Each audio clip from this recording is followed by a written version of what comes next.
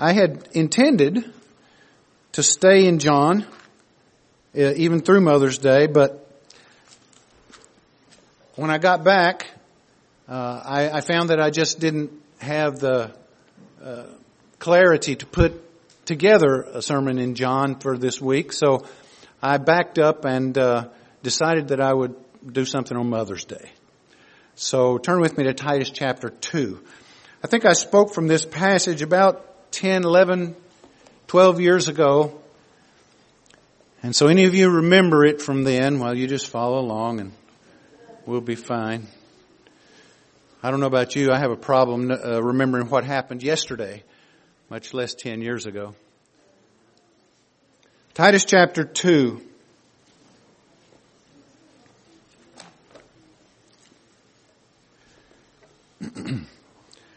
But as for you, speaking to Titus, the Apostle Paul, as for you, teach what accords with sound doctrine. Older men are to be sober-minded, dignified, self-controlled, sound in faith, in love, and in steadfastness. Older women, likewise, are to be reverent in behavior, not slanderers or slaves to much wine. They are to teach what is good, and so train the young women to love their husbands and children, to be self-controlled, pure, working at home, kind and submissive to their own husbands, that the word of God may not be reviled.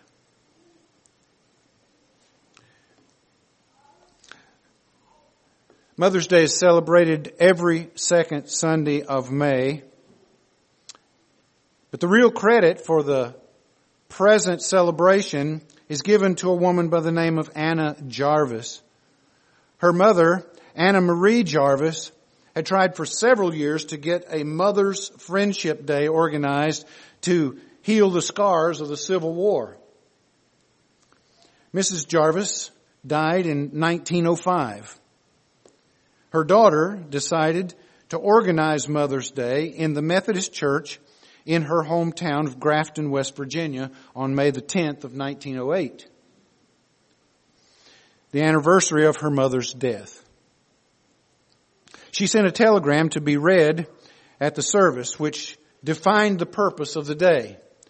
It goes like this: to revive the dormant filial love and gratitude we owe to those who gave us birth, to be a home tie for the absent, to obliterate family estrangement, to create a bond of brotherhood through the wearing of a floral badge, which she had sent 500 white carnations for that occasion, to make us better children by getting us closer to the hearts of our mothers, to brighten the lives of our mothers, to have them know we appreciate them, though we do not show it as often as we should. I think if there's one thing that I regret in life is that I did not show enough appreciation to my mom, who not only gave birth to me, but raised me and suffered with me through my growing up years and even afterwards. I'm not a mother, never will be one, but I think I understand what mothers feel. Your children are never really totally grown up in your eyes. You recognize that they're adults, but you still care about them as though they were your children, little children.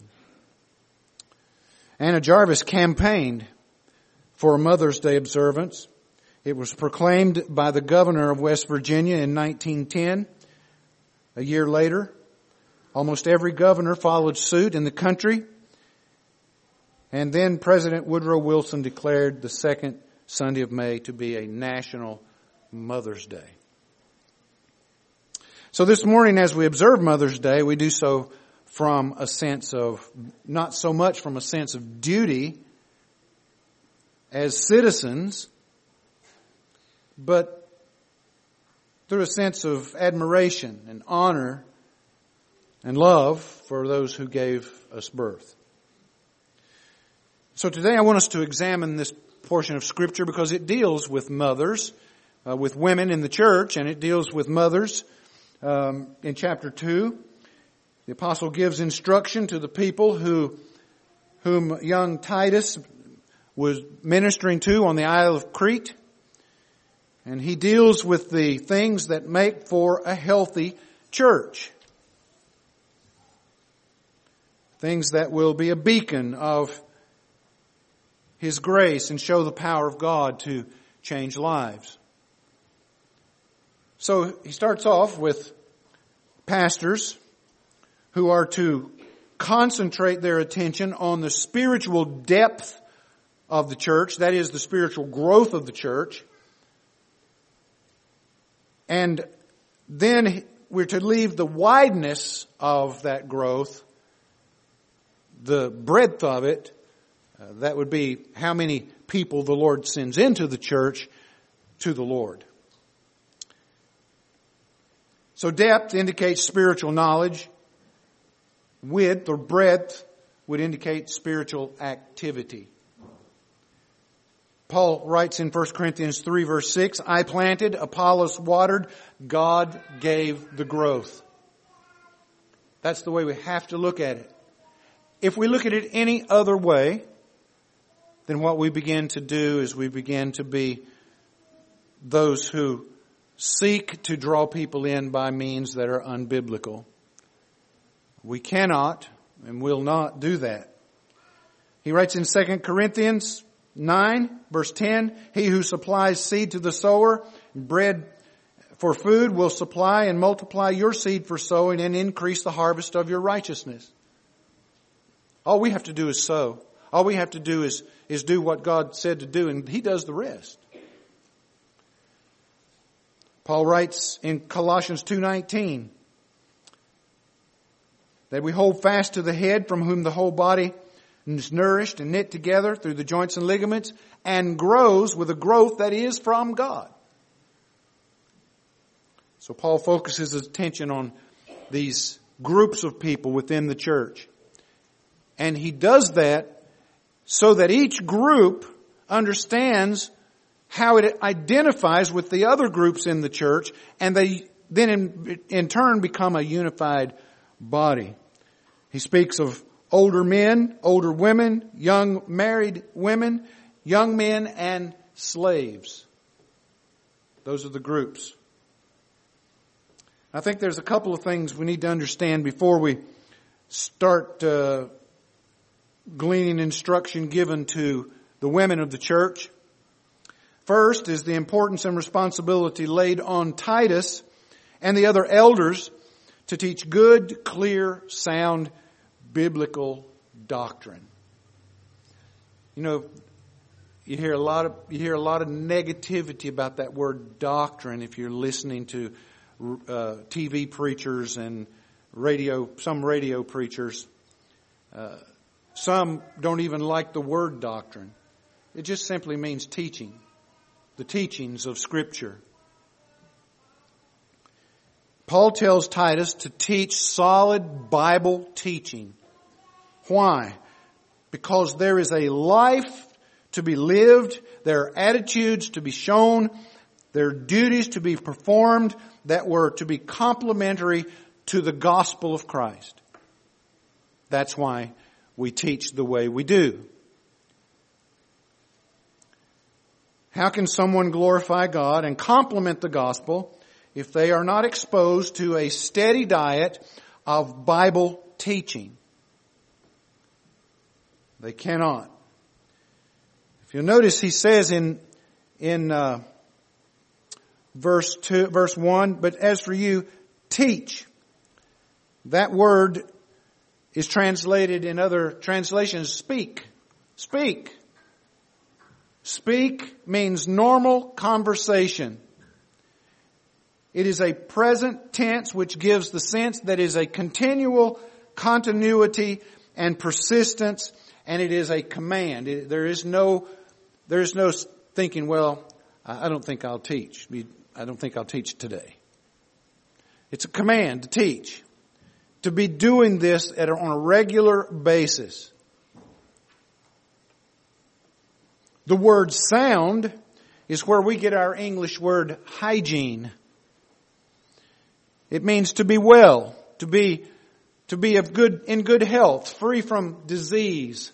So when it's used of believers, it refers to those whose opinions are free of any mixture of error and of those who abide in the grace of God and become strong in their faith. So how does that apply to us then? Christian people today are trying everything under the sun to increase their spiritual walk with the Lord, and the only thing that can really strengthen it is a steady diet of teaching, sound teaching from the Word of God. It's the only thing that will do it. Now, over the years, we've seen a steady stream of people in and out of this church. And by and large, for the most part, with the exception of a few upsets, it's been over the teaching of Scripture. And the people that God has brought into this church over the years are primarily, those who have stayed, are primarily those who want to be taught from the Bible. And that's the main emphasis.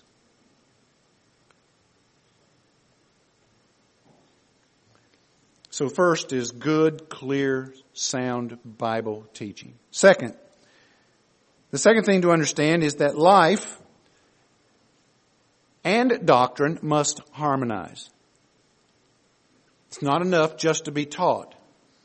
A life has to be lived in accordance with what is taught. And so, practicality at the expense of sound teaching creates a superficial holiness. It's not a real holiness at all. And on the other hand, sound teaching at the expense of practicality makes people proud and self-centered and thinking more of themselves than they should. And so the fruit of right doctrine becomes right living.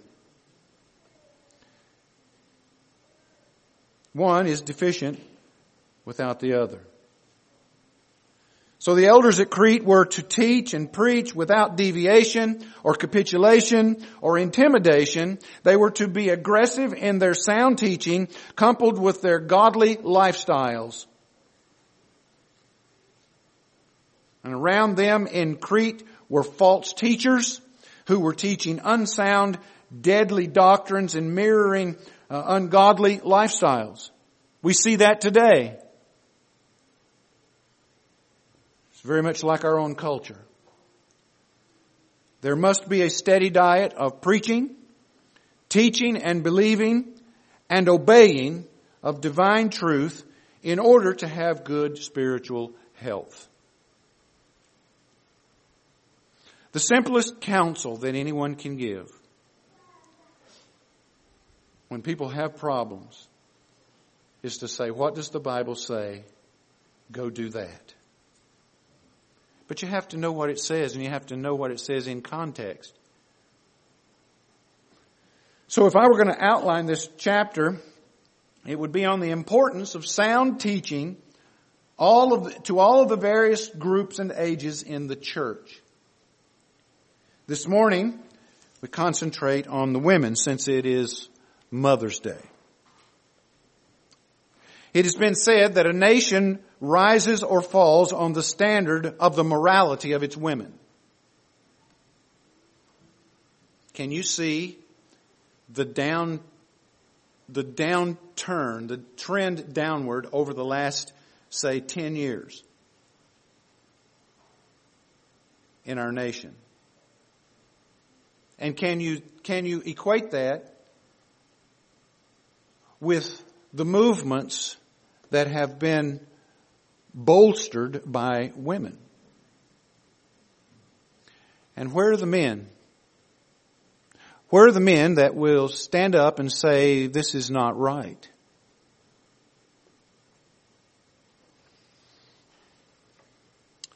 America is in deep trouble. Recent surveys in a Marist poll of 2019, just 2 years ago, show that a full 77% of Americans believe any woman should be able to have a legal abortion at any time, at will, and many of those were women. According to the George Barna Group, women are more likely to condone same-sex relations than are men. Those are just a shave of the sampling of our society and the changes that have taken place in it. Unfortunately, many of the sentiments of the world have crept into the church, and now many, even Reformed pastors and elders, are embracing homosexuality, or not embracing it themselves, but condoning it in both men and women. And I read yesterday where the second largest Southern Baptist church in the country just ordained 3 women to their pastoral staff.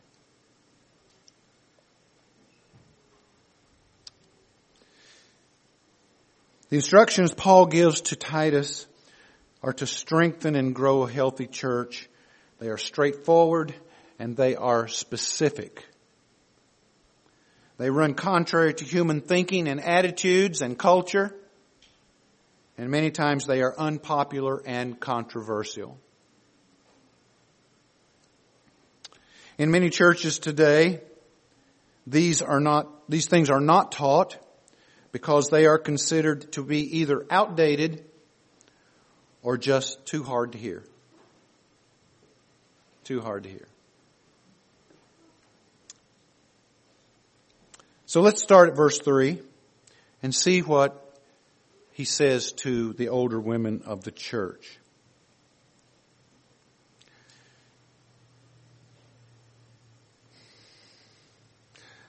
A church with no older saints is a church that is deprived of the riches of years of experience of living life. And you young people and young families need to take note to the older, more experienced people in the church who have raised their families, who have grandchildren, and glean from their experience.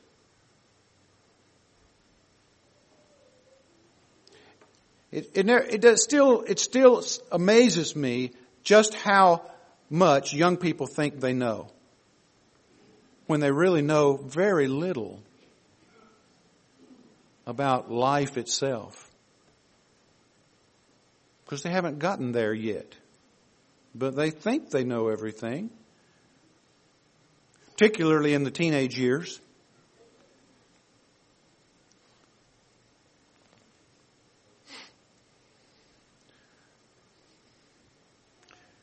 I better not get sidetracked here. Like older men, mentioned in verse 2, the older women are to be given special respect and consideration because of their age and wisdom.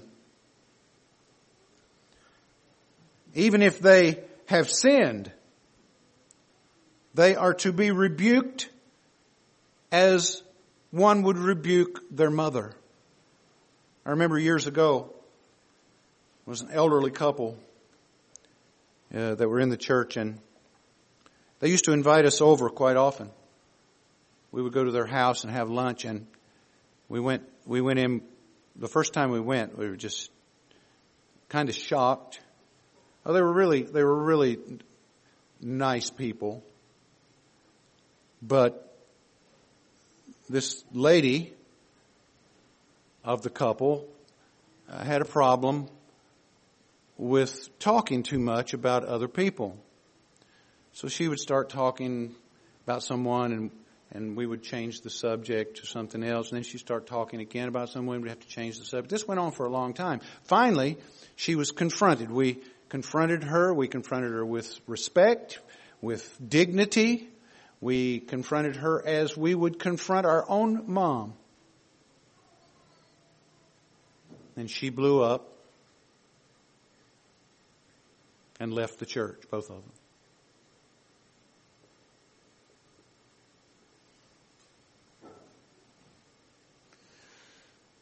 Paul writes to Timothy, do not rebuke an older man, but encourage him as you would a father, and older women as mothers.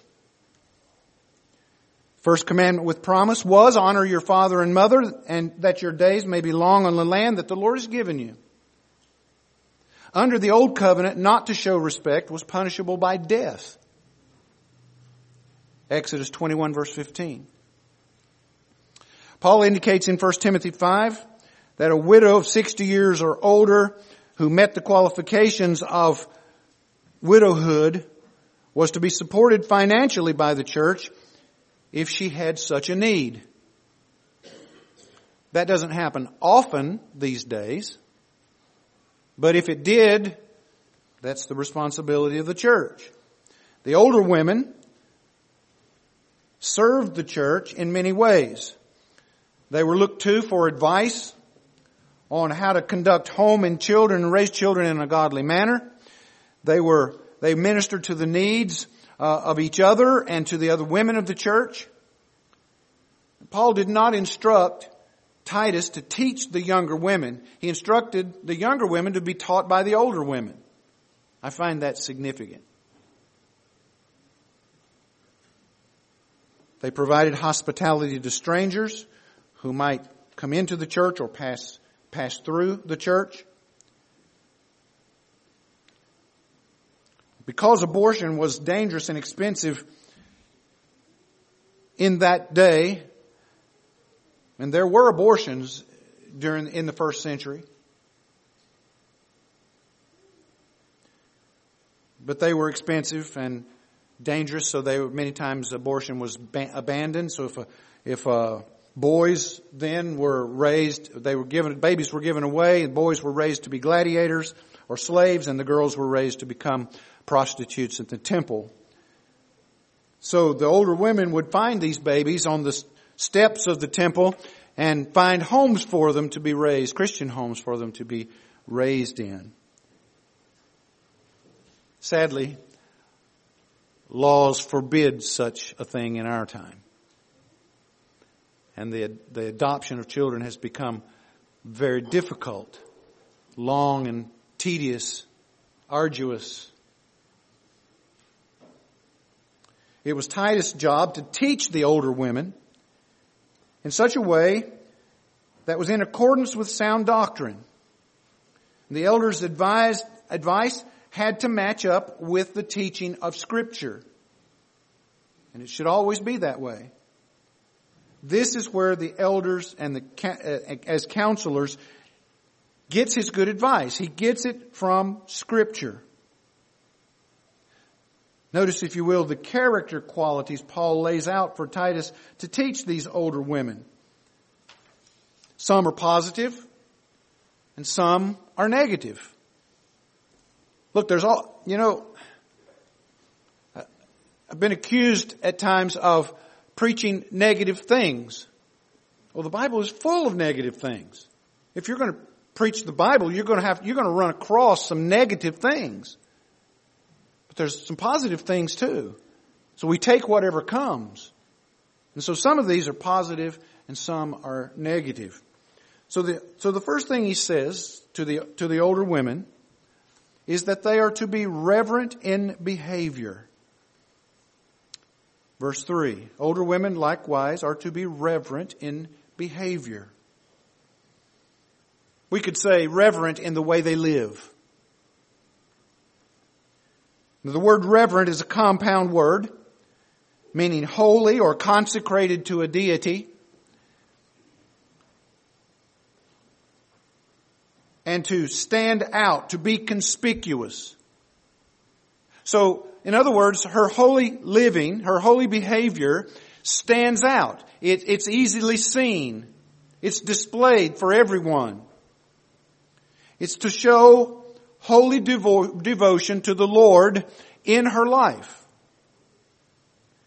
The word generally refers to honoring God, but in the Greek society, this word was used, which is only used once in the New Testament, it's used here, is characterized from the conduct of pagan priestesses who lived their lives in accordance with the deity that they believed and served. These priestesses were supposed to be the ones who were the closest to the gods, and so they conducted their lives in accordance with those gods. So these older women would have known exactly what Paul was saying when he said this to them. They would have known the culture of the day and what took place, and now they are to do this. They are to treat their lives the same with regard to the living God as these others do to their false gods.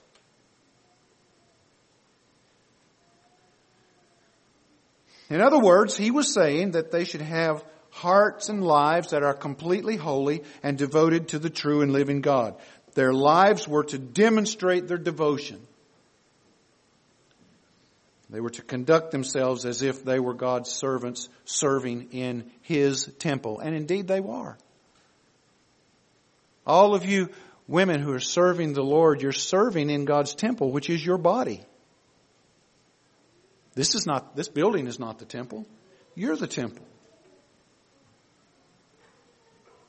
An example of this kind of devotion can be found in Luke chapter 2, when Anna, who lived at the temple, came in and saw the child Jesus. She'd been there 84 years, and didn't depart out of the temple, worshiping God. Her devotion was of such a character that she was given the privilege to be present when Mary and Joseph brought Jesus into the temple. Paul writes to Timothy about the women who are devoted to God and how they're to live. This is what he says, 1 Timothy chapter 2. I desire that women should adorn themselves in respectable apparel, with modesty and self-control, not with braided hair and gold or pearls or costly attire, but with that which is proper among women who profess godliness. With good works, let the women learn quietly with all submissiveness. In other words, they lived and moved about in a spirit of holiness, focused upon godly things. Far too much emphasis is placed upon the external in our society, as it was in the early Roman society. Women would adorn their hair in huge hairdos with pearls and all kinds of jewelry, and they did it to try to outdo the next one. And we grew up in the South, and when I can remember as a boy, every Sunday seemed like the women came more dressed up than they did the week before. And there's sort of a sense of falseness about it. What are they trying to prove?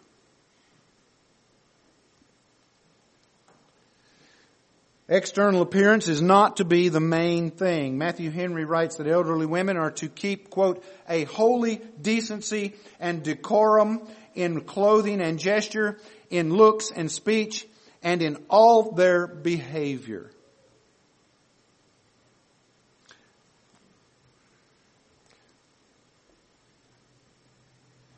Women can be far nastier in this world than men. They can be.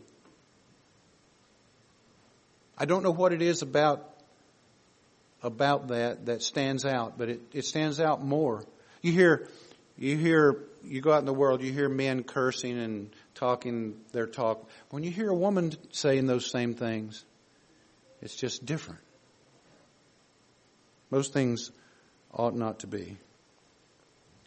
The word behavior means demeanor, deportment, bearing, conduct. Probably better to say the word conduct because that's what it actually means. It speaks as much of attitude displayed as it does the actions that are performed. It deals with a state of mind. A woman who loves God is devoted to Him. She seeks to please Him. He sees Him as her Lord, and she wants to obey what He says and do His will.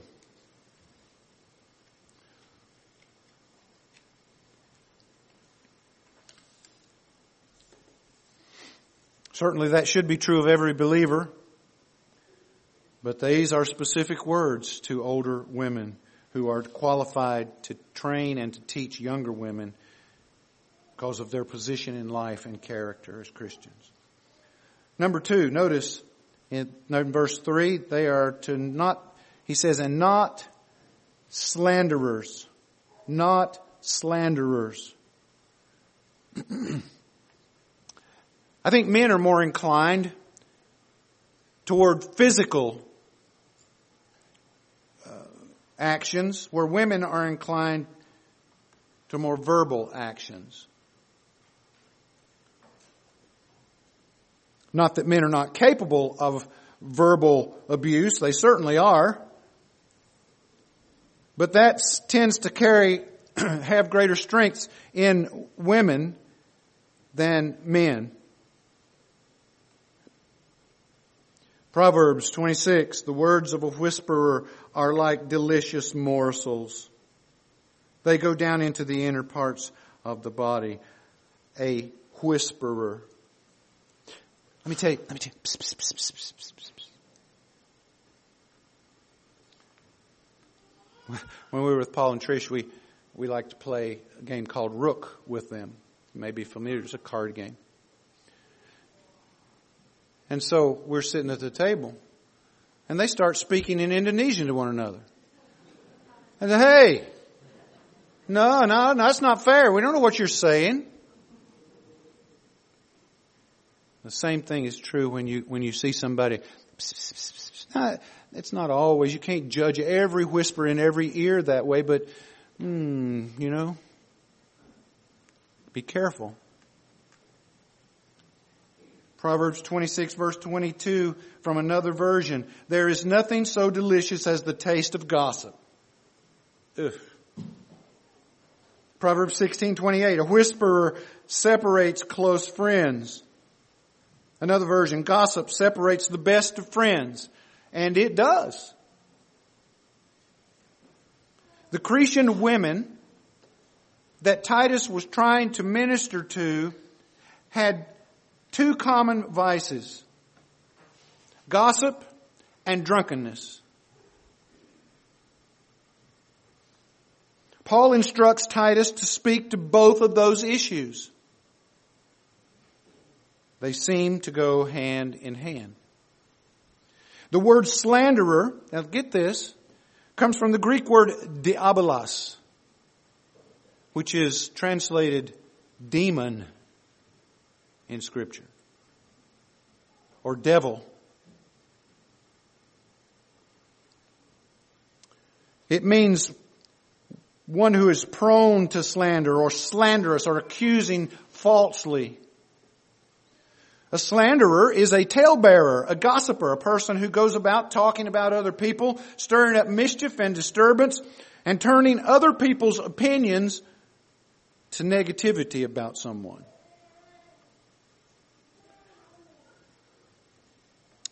Used 38 times in the New Testament. Translated 2 times as false accuser, 1 slanderer, 35 times translated as devil or demon. So metaphorically, this applies to a person who opposes the cause of God, may be said to be taking part with the devil or siding with the devil. When someone is slandering someone, that's what the devil does. He is a slanderer.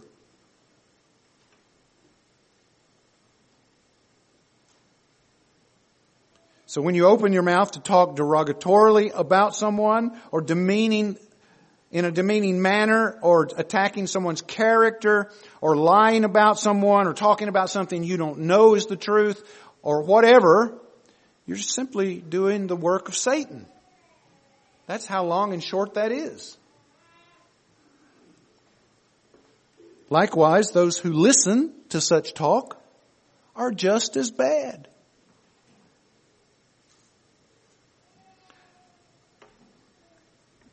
Jesus described Satan, the devil, as the slanderer or the accuser. In John 8, verse 44, he called him the father of lies and a liar. The Scripture is full of commands of doing away with slander. Ephesians 4:31, let all bitterness and wrath and anger and clamor and slander be put away from you. 2 Thessalonians 3:11, for we hear that some among you walk in idleness, not busy at work, but busy bodies. You know what the antidote for gossip is? Work. Work. Something our generation, our newest generations, know little about. 1 Timothy 5:13, besides that, they learn to be idlers, or going about from house to house, and not only idlers, but also gossips and busybodies, saying things they should not. You know, the apostle, he didn't mince any words. He just said it like it was, and under the inspiration of God's Spirit. Other passages, James 1:26, 1 Peter 2:1, all speak of this as well. I think you understand the danger and the gravity of such things. Number 3, not given to much wine. Now, in some manuscripts, there's a connection here between slanderers and not given to much wine. And I think rightly so. What does alcohol generally do when you have too much of it? It loosens the tongue. And so now you're saying things that you wouldn't say ordinarily because there's something else taking control. The NIV reads, they are not to be slanderers, addicted to much wine, which connects the two together. Let me give you several points as to why this is important from a biblical point of view. I'm talking about drunkenness now. I'm not talking about a glass of wine with dinner. That's not what I'm talking about. I'm talking about people who drink alcohol and end up drunk. They are not in control of themselves. Okay? Drunkenness is important because of the tremendous negative impact alcohol makes on our society as a whole. Listen to these 1979 statistics. Now, this is a long time ago. 10 million alcoholics or drunkards in the USA. I guarantee you that number has doubled or tripled now. More than 30,000 in 1979 died from cirrhosis of the liver annually. 30,000 people. That's probably risen as well.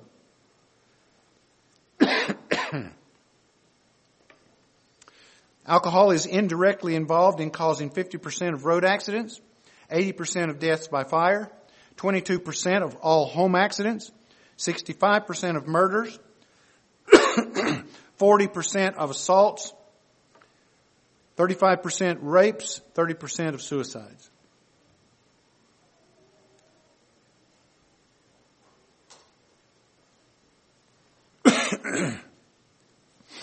Number 2, drunkenness is important because the Bible considers drunkenness to be an important topic.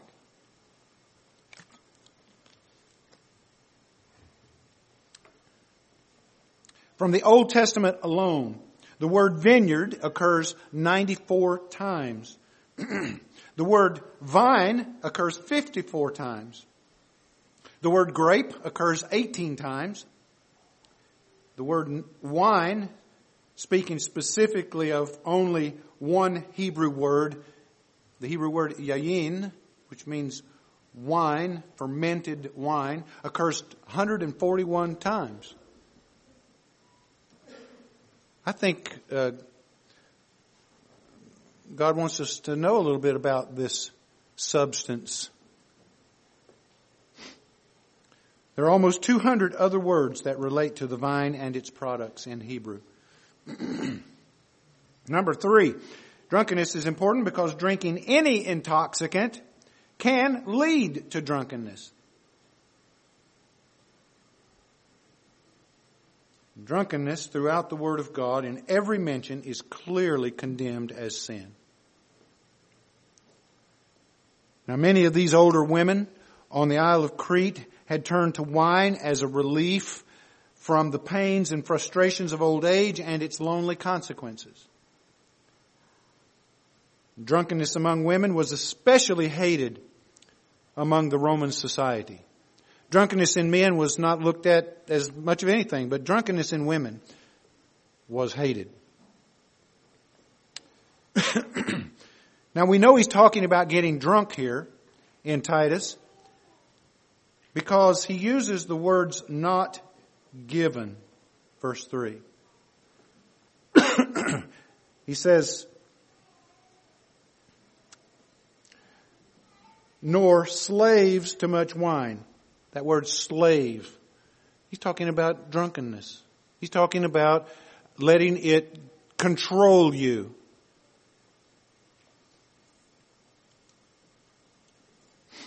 It is a perfect passive which speaks of the completeness of the action. So it means making a slave of something or reducing someone to bondage. The word has to do with a relationship to someone or something. It denotes one who sustains a permanent servile relationship to another. So what he's saying is that the wine or the alcohol becomes the master. And this is what happens in those who become addicted to alcohol. It runs their lives. Or any other intoxicant for that matter. So he's saying that older women are not to be enslaved by or reduced to bondage by wine or alcohol or other means of intoxication. Why? Because it is sinful. That's one reason. But it leads to a loose tongue. And gossip and slander of others may be the outcome. We cannot willingly associate with sin because if we tolerate it, we will soon be practicing it. Number 4, verse 3. They are to be teachers of good things. Instead of succumbing to the enslavement of sinful vices, they were to live out a life that emulated the Lord Jesus Christ and become teachers of the things of God themselves. Now the word Paul uses here in verse 3, this phrase, teachers of good things, is one single word in the Greek language. It is a compound word. The first part of the word means that which is beautiful or handsome or excellent, precious, suitable, commendable. The second part means simply a teacher. So when you put the two together, the older women are to be teachers of things that are beautiful and wonderful and precious and choice and admirable. That's what they're to be teachers of. Things that are helpful, invigorating, things that lead others to godly lifestyles. This is a teaching by example rather than by lecture. It all starts with the Word of God, changing the mind and the attitudes of the individual toward sin and toward the things of God. Have this mind in you which was in Christ Jesus. Finally, brothers, whatever is true, honorable, just, pure, lovely, commendable, if there's any excellence, anything worthy of praise, think on these things.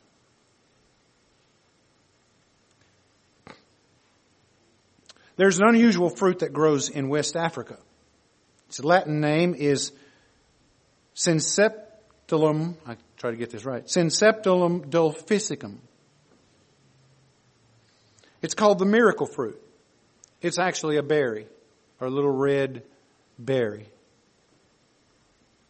The berry itself has a mildly sweet taste, not extreme sweet, mildly sweet taste. And when it's chewed, it stays in the palate. And the reason it's called the miracle fruit is because after it's chewed, everything else eaten tastes sweet and pleasant. Even things that are sour and bitter, like lemons or persimmons, are sweet to the taste. Even after several hours after eating this fruit, everything else becomes delightful and appetizing. This is how the older women are to be in the church. They're to be like this miracle fruit, that their lives are pleasant. They bring a sweetness to the church and to the younger women and to the children. They are to teach the younger women in such a way as to live and practice godly things that become sweet even when they are bitter and hard in life. So, I challenge you, older women, to be a blessing to the younger women. Help them with the questions they have about child rearing, because they don't know everything that you know.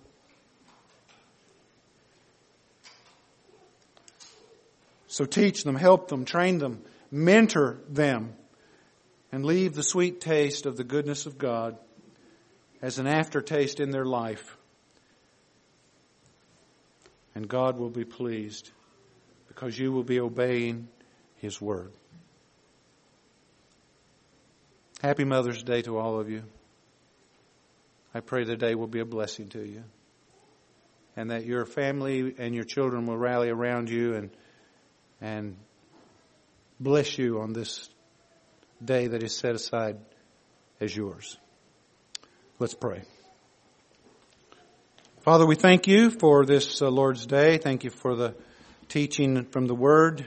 Thank you for the singing and the fellowship that we have with one another in Christ. Thank you that we live in a land and in a town specifically that has not encroached upon us any kind of rule or regulation to hinder the worship that we have and desire to have as a church.